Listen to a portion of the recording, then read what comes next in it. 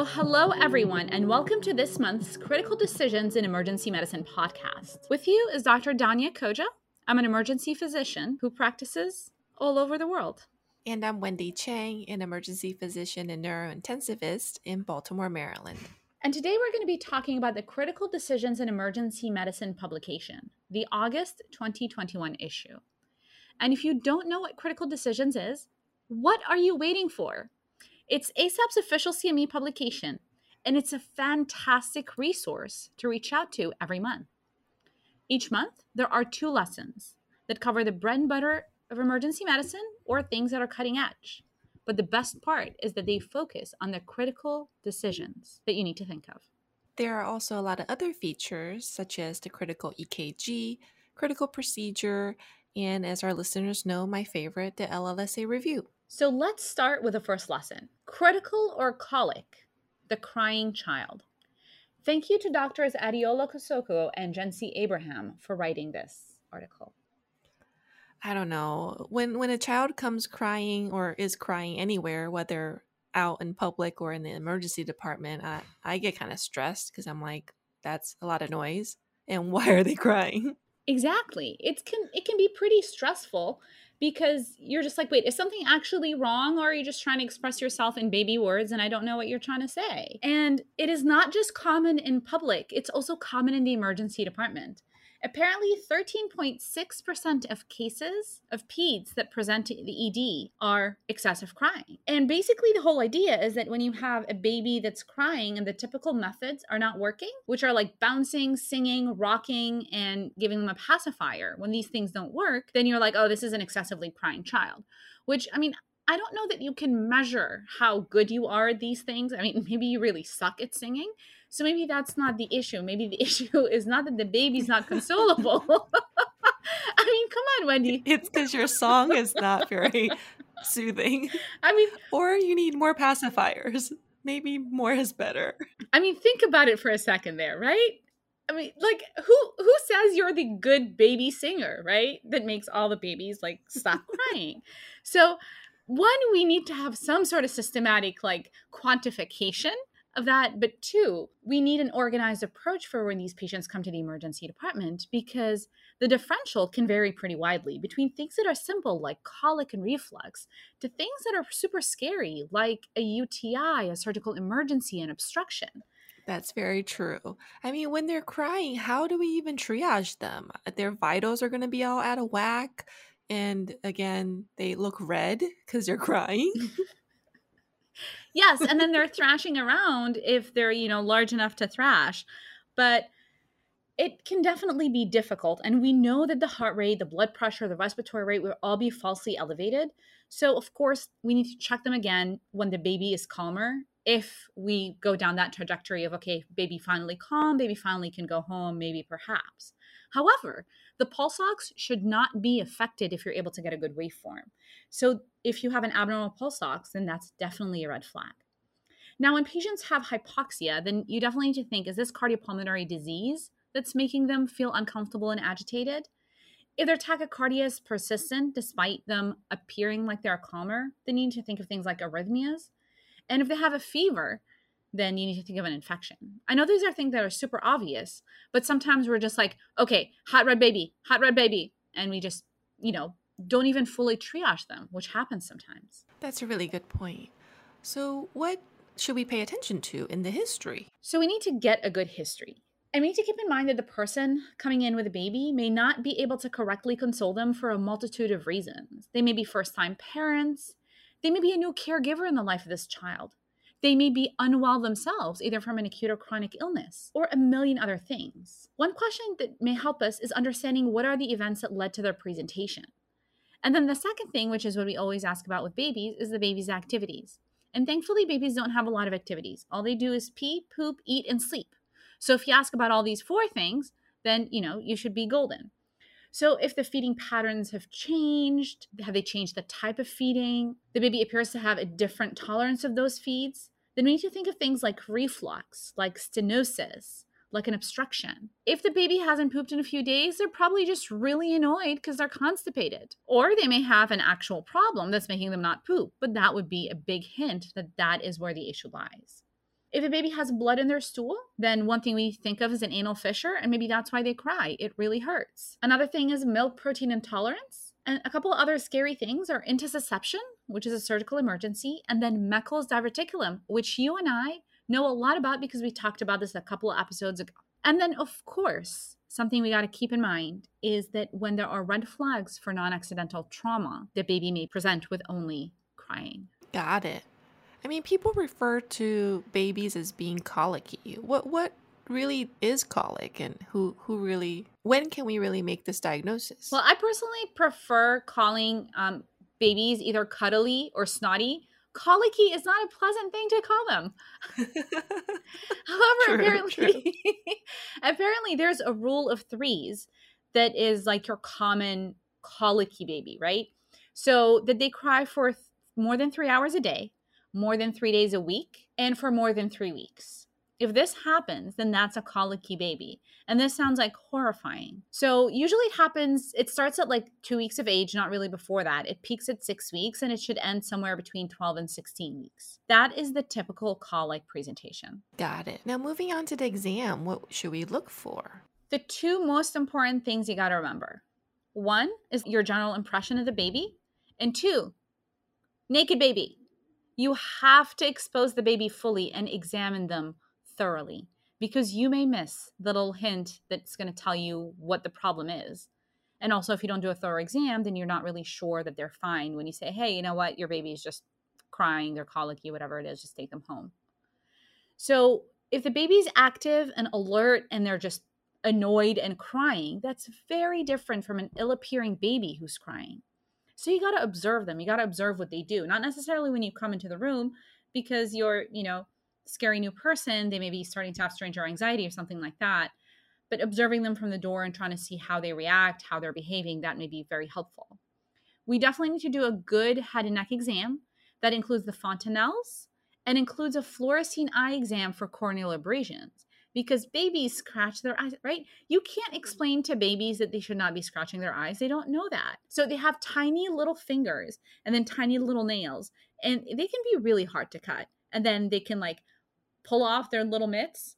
They may be small, but babies can be tough to deal with. So then they can scratch their eye, and then now they're really annoyed that they scratch their eye, and then they can't tell you they scratched their eye. So corneal abrasions are definitely something to think about. And you got to do a cardiopulmonary exam. And if their heart rate is more than 220, that's unlikely to be just the crying. That's probably also a little bit of SVT in there that would probably make anyone really annoyed. If you're able to, at some point in time, get them quiet enough to hear a murmur, then fantastic. At least now you have something to go by. And then definitely do a GI, GU, and a rectal exam to make sure that the baby has no surgical emergency. A couple of tricky ones are hair tourniquet and phimosis and paraphimosis torsion. Those are things that can get missed if you don't look into that diaper. And then finally, do a good skin and joint exam, looking for rashes and injuries. Great tips. Let's say you've now examined this naked baby. What are some things you have to consider as part of your differential for, a crying child? So table 1 in the article has a great mnemonic to remind you of the serious causes of crying in a child. It cries. So it's really easy to remember because it is crying a lot. So I stands for infection, T is for trauma, C is for cardiac, R is for reaction, like from a medicine, reflux and rectal, I is for intussusception, E is for eyes, for corneal abrasions, and S is for strangulation, like a hernia, a torsion, or a hair tourniquet. Cool. That's a really helpful mnemonic. Then how do we work up these kids? Certainly, based on what you're suspicious for, but are there any really important tests? So as you pointed out, Wendy, not everybody needs testing. It depends on what your exam and history are pointing to. However, it may be, just maybe, worth getting a UA and a U culture in some of these kids if you can't tell what's going on. The yield is pretty low. It's like 1%, maybe a little bit better in those that are younger than 4 months. But the idea is that you may be able to pick up on a UTI that's causing them to be this irritable and unconsolable, and they have not yet had any other symptoms like fevers and whatnot. You have to have a low threshold for ultrasound if you're thinking of an intra-abdominal emergency like intussusception. Think of ultrasounds if you're thinking of like testicular torsion. And keep your advanced imaging and your ionizing radiation like CTs for things that are more trauma indicative. Definitely, your workup should be on a case by case basis. That makes sense. What if they look good and your workup is negative? Well, you need to observe them in the emergency department and then discharge them. However, the tricky part here is that nobody really knows what observe means. There's no really clear time frame. However, you just got to feel comfortable enough, and the parents got to feel comfortable enough to take this child home. It also allows you to observe the interactions between the child and the family and may allow you to share some helpful hints or pick up on some concerns if that is the case. The other thing is that parents may ask you questions about things like gripe water, simethicon, changing formula, and there's no real evidence for any of this stuff. However, the only thing that may have a little bit of evidence is giving breastfed infants probiotics. That may decrease the colic and may help with that. The most important thing when you decide to discharge someone, especially a crying baby, is to give the parents good discharge instructions. Make sure that they're attending to their basic needs, like are they fed? Do they have clean diapers? Are they pooping? And whatnot. Make sure they know how to soothe the child and recognize physical deterioration. It's also recommended for babies like that to have some sort of follow-up in 24 hours, either with their pediatrician or in the emergency department, mostly to make sure everything is fine. And then finally, reassure the caregivers that it is not their fault that the baby is crying, and ask and see if they have support, because a crying infant can be very challenging to deal with. And if caregivers are very, very stressed, that may lead to caregiver distress and to shaken baby syndrome.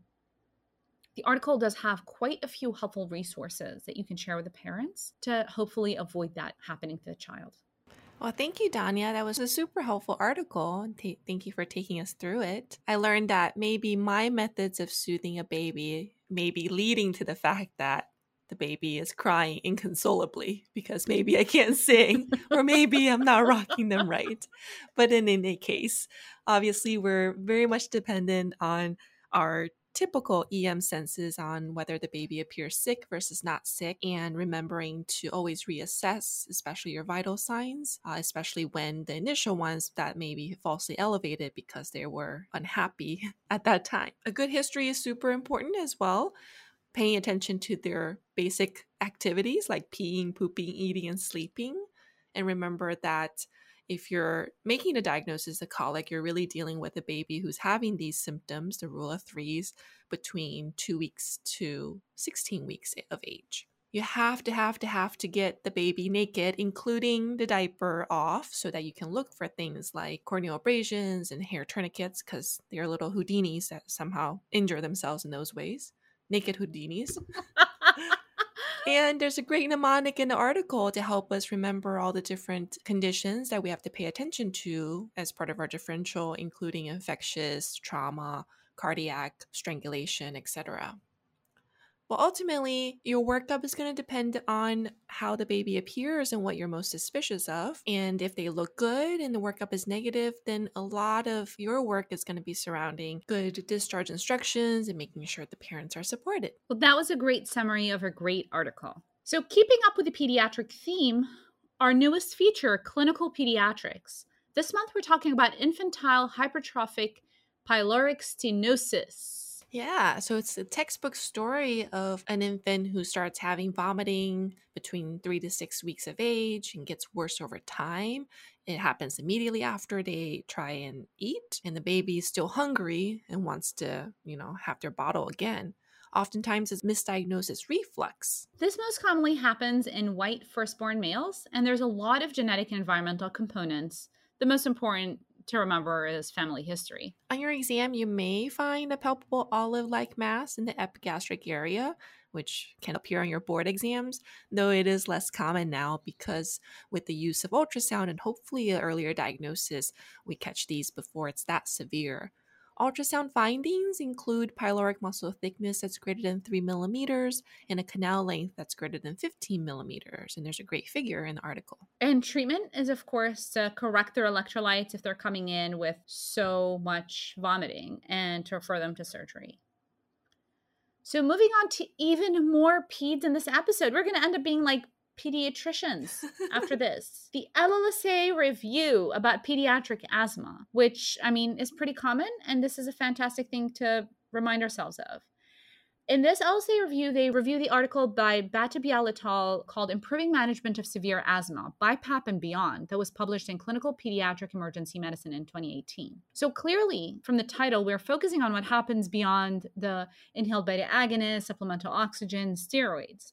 So take us through this, Wendy. Yeah, we still have a few other treatments in our toolbox. We oftentimes use continuous albuterol nebs because it's been shown to improve the patient's clinical symptoms and reduce admissions. We also use magnesium to relax the smooth muscles and relax the bronchi. And remember that you can give 25 to 75 milligrams per kilogram, a max dose of 2 grams. Epi as a alpha and beta agonist, or terbutaline as a beta agonist can be used also for severe airway obstruction.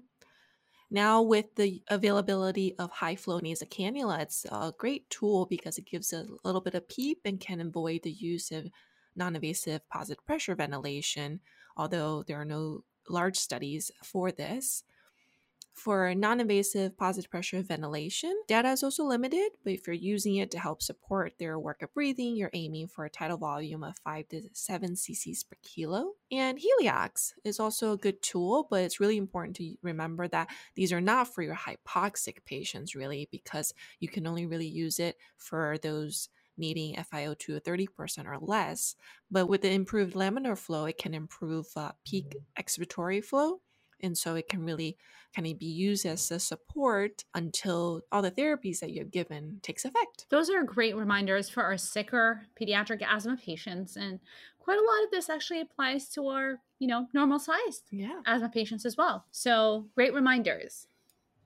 Now, moving on to completely different trajectory here. Our critical cases in orthopedics and trauma.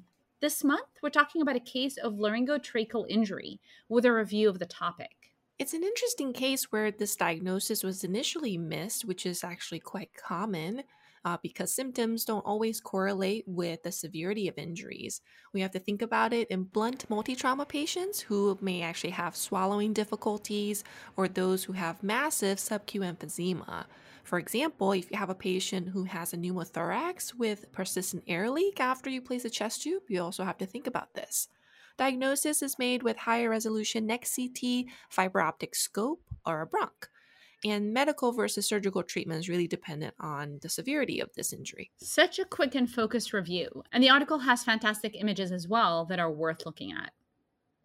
So keeping up with our trauma theme, our critical image this month is about blunt cervical vascular injury. And this is a case of an MVC with a resulting facial fracture and a non-op cervical spine fracture, like a C7 transverse process, which we usually are like, yeah, whatever, who cares? It's just a transverse process, right? They didn't really break their neck like that. But in this particular case, the patient was found to have a vertebral artery injury. And that is really the crux of this case. That's right. So in this case, we may think that it's obvious to think about cervical vascular injuries because the patient has a cervical spine fracture, but we actually need to think about it also with other high energy mechanisms where there might be excessive cervical motion with or without, cervical spine fractures. And the reason we have to have a high index of suspicion is because we have to order the correct vascular imaging to make the diagnosis. And if we don't think about it, then we'll miss it.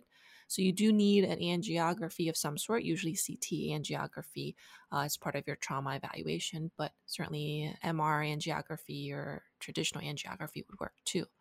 The scary thing is that 2/3 of these patients have a normal neurological exam, but about 14% of vertebral injuries and 30% of carotid injuries can actually progress to causing strokes if they're untreated. Definitely a diagnosis that we need to pay more attention to. And I think that we keep hearing more and more about it because we're just doing a better job of detecting it. And the article does mention the Denver criteria, which increases the detection of this relatively rare but devastating injury by around 25%. And it basically lists injuries that are high risk. And the one I think gets dismissed the most is a mandible fracture. Like somebody gets punched in the face, they break their jaw, and you're like, oh yeah, they just got punched in the face. You got to image their neck. Yeah, it takes a lot of force to break the mandible, for sure. So these injuries are graded based on, as you can imagine, the severity of the vascular injury, and that can be anywhere from just intimal irregularity to a dissection to a pseudoaneurysm to actually occlusion of the vessel or even transection. And the treatment is dependent on the grade of the injury. It can start with antiplatelets or anticoagulation. And in very severe cases, such as occlusions and transections, you may actually need endovascular or operative treatment. Another great review of a critical diagnosis. And even more trauma because apparently this issue we're doing 3 of everything. Our critical procedure this month is DPL, diagnostic peritoneal lavage, specifically a closed infraumbilical diagnostic peritoneal lavage. And one can argue that no one does them at all, but I've actually seen one done in the past decade. Have you, Meddi? Maybe not in the past decade, maybe in the past 2 decades. All right, so see, this is a great refresher because apparently we need to know how to do this. Yeah, exactly. So as we all know, our critical feature always has a great diagram and the steps laid out. And so for this procedure, you have to start by decompressing the bladder and the stomach because we certainly don't want to puncture those organs. That would be frowned upon. Yeah, exactly. And non-diagnostic. Nope. And then you're going to start by, of course, prepping the skin in your sterile field, giving some local anesthesia 2 to 3 centimeters below the umbilicus, then make a 2 to 4 millimeter midline incision. And the crux of this is you're going to use an 18 gauge needle at a 45-degree angle towards the pelvis and aspirate. If you do get 10 cc's or more of blood, then that's diagnostically positive and you can stop. If not, then the next step is you're going to advance a J-wire and use the Seldinger technique to advance a peritoneal catheter or an 8 French dialysis catheter.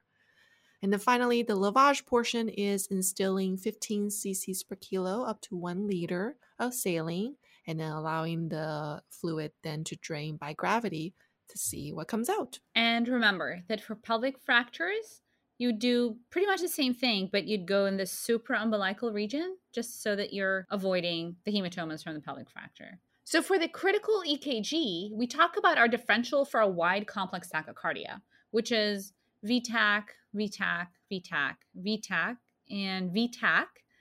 And then maybe sinus tach with aberrant conduction. And that's only in people who have like really clear Ps. Or you got to think of SVT with aberrant conduction, which is super tricky. And it's really a diagnosis of exclusion. So unless you're really confident of what you're saying, then just say VTach.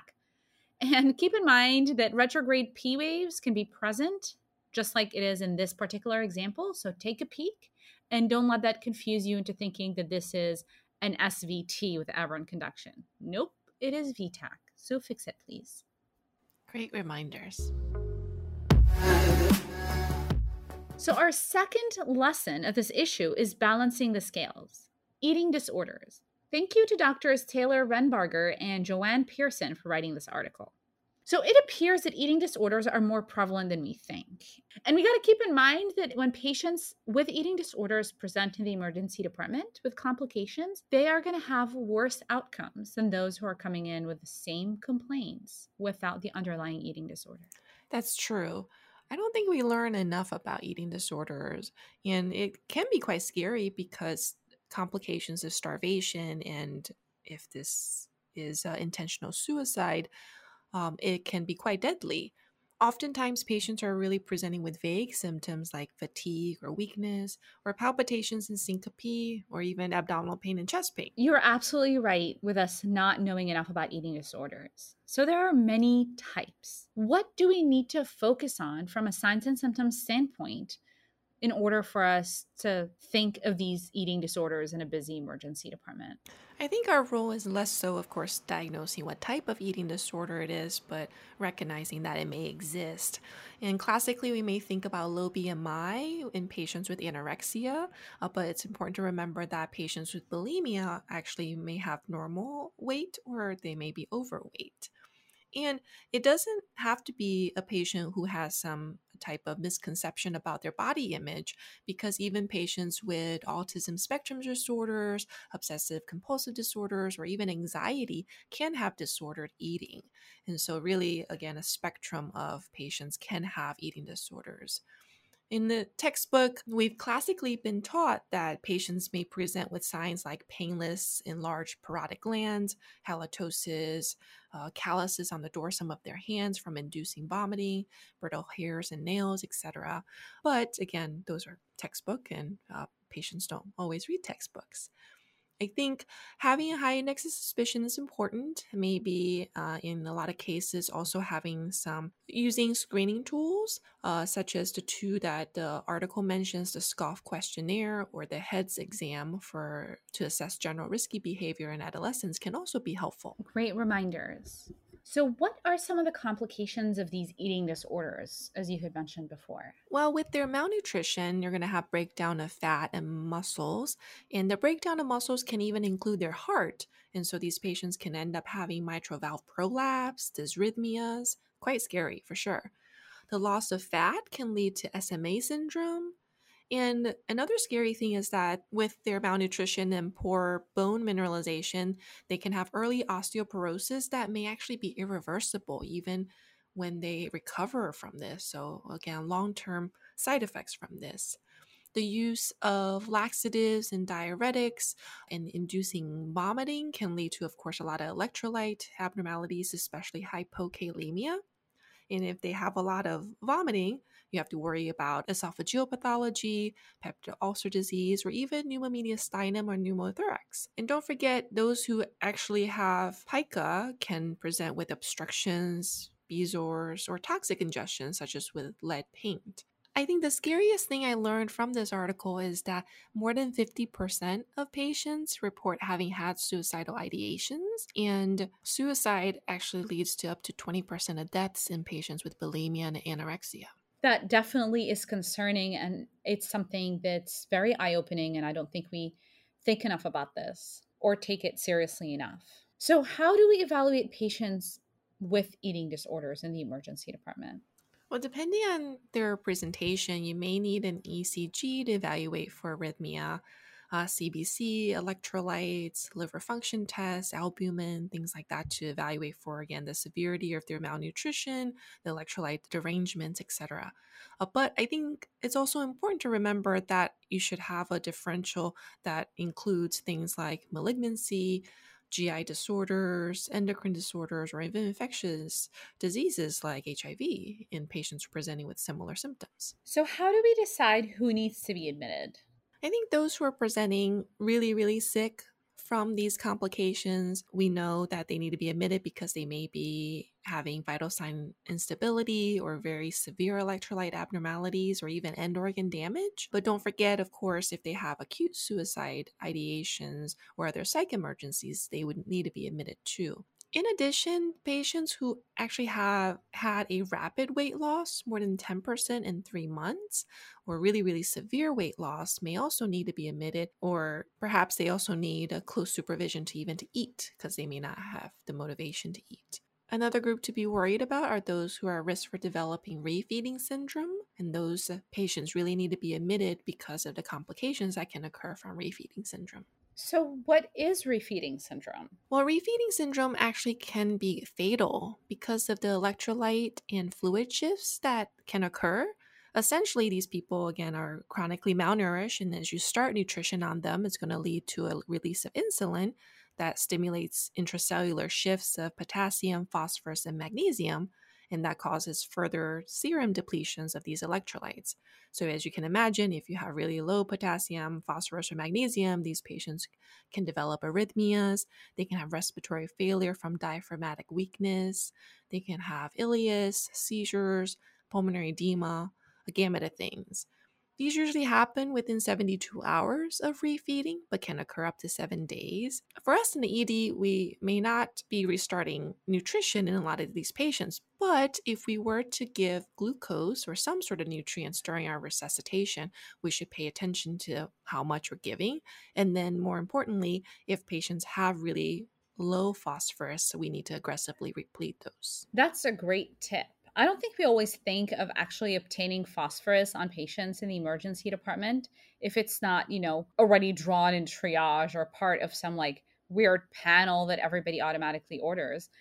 But I don't really sit there and think, I would love to know this patient's phosphorus. So this is a great tip. And actually, this article was filled with great tips on something we don't think about often enough. So thank you, Wendy, for going through this article. Definitely eye-opening about how eating disorders can affect our care of patients in the ED. One, patients can come in with vague complaints, and this should be on our differential. And patients are not going to be textbook calluses on the dorsum of the hands, halitosis, enlarged parotids. And if we work, especially with an adolescent population, we do need to have some sort of screening tools in place.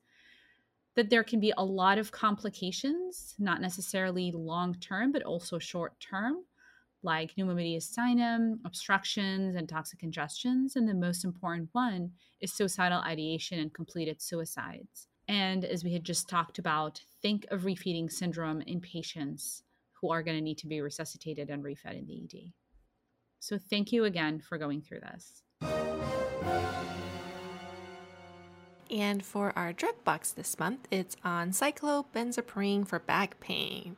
Dun, dun, dun. Wait, maybe. I'm making the dun, dun, dun sound because that's how I feel about this drug. No, I think it needs to sound like, for me, it needs to be like a scary sound or like, I don't like you sound. Is there a sound that's like, I don't like you sound? I don't know if I have a sound for that.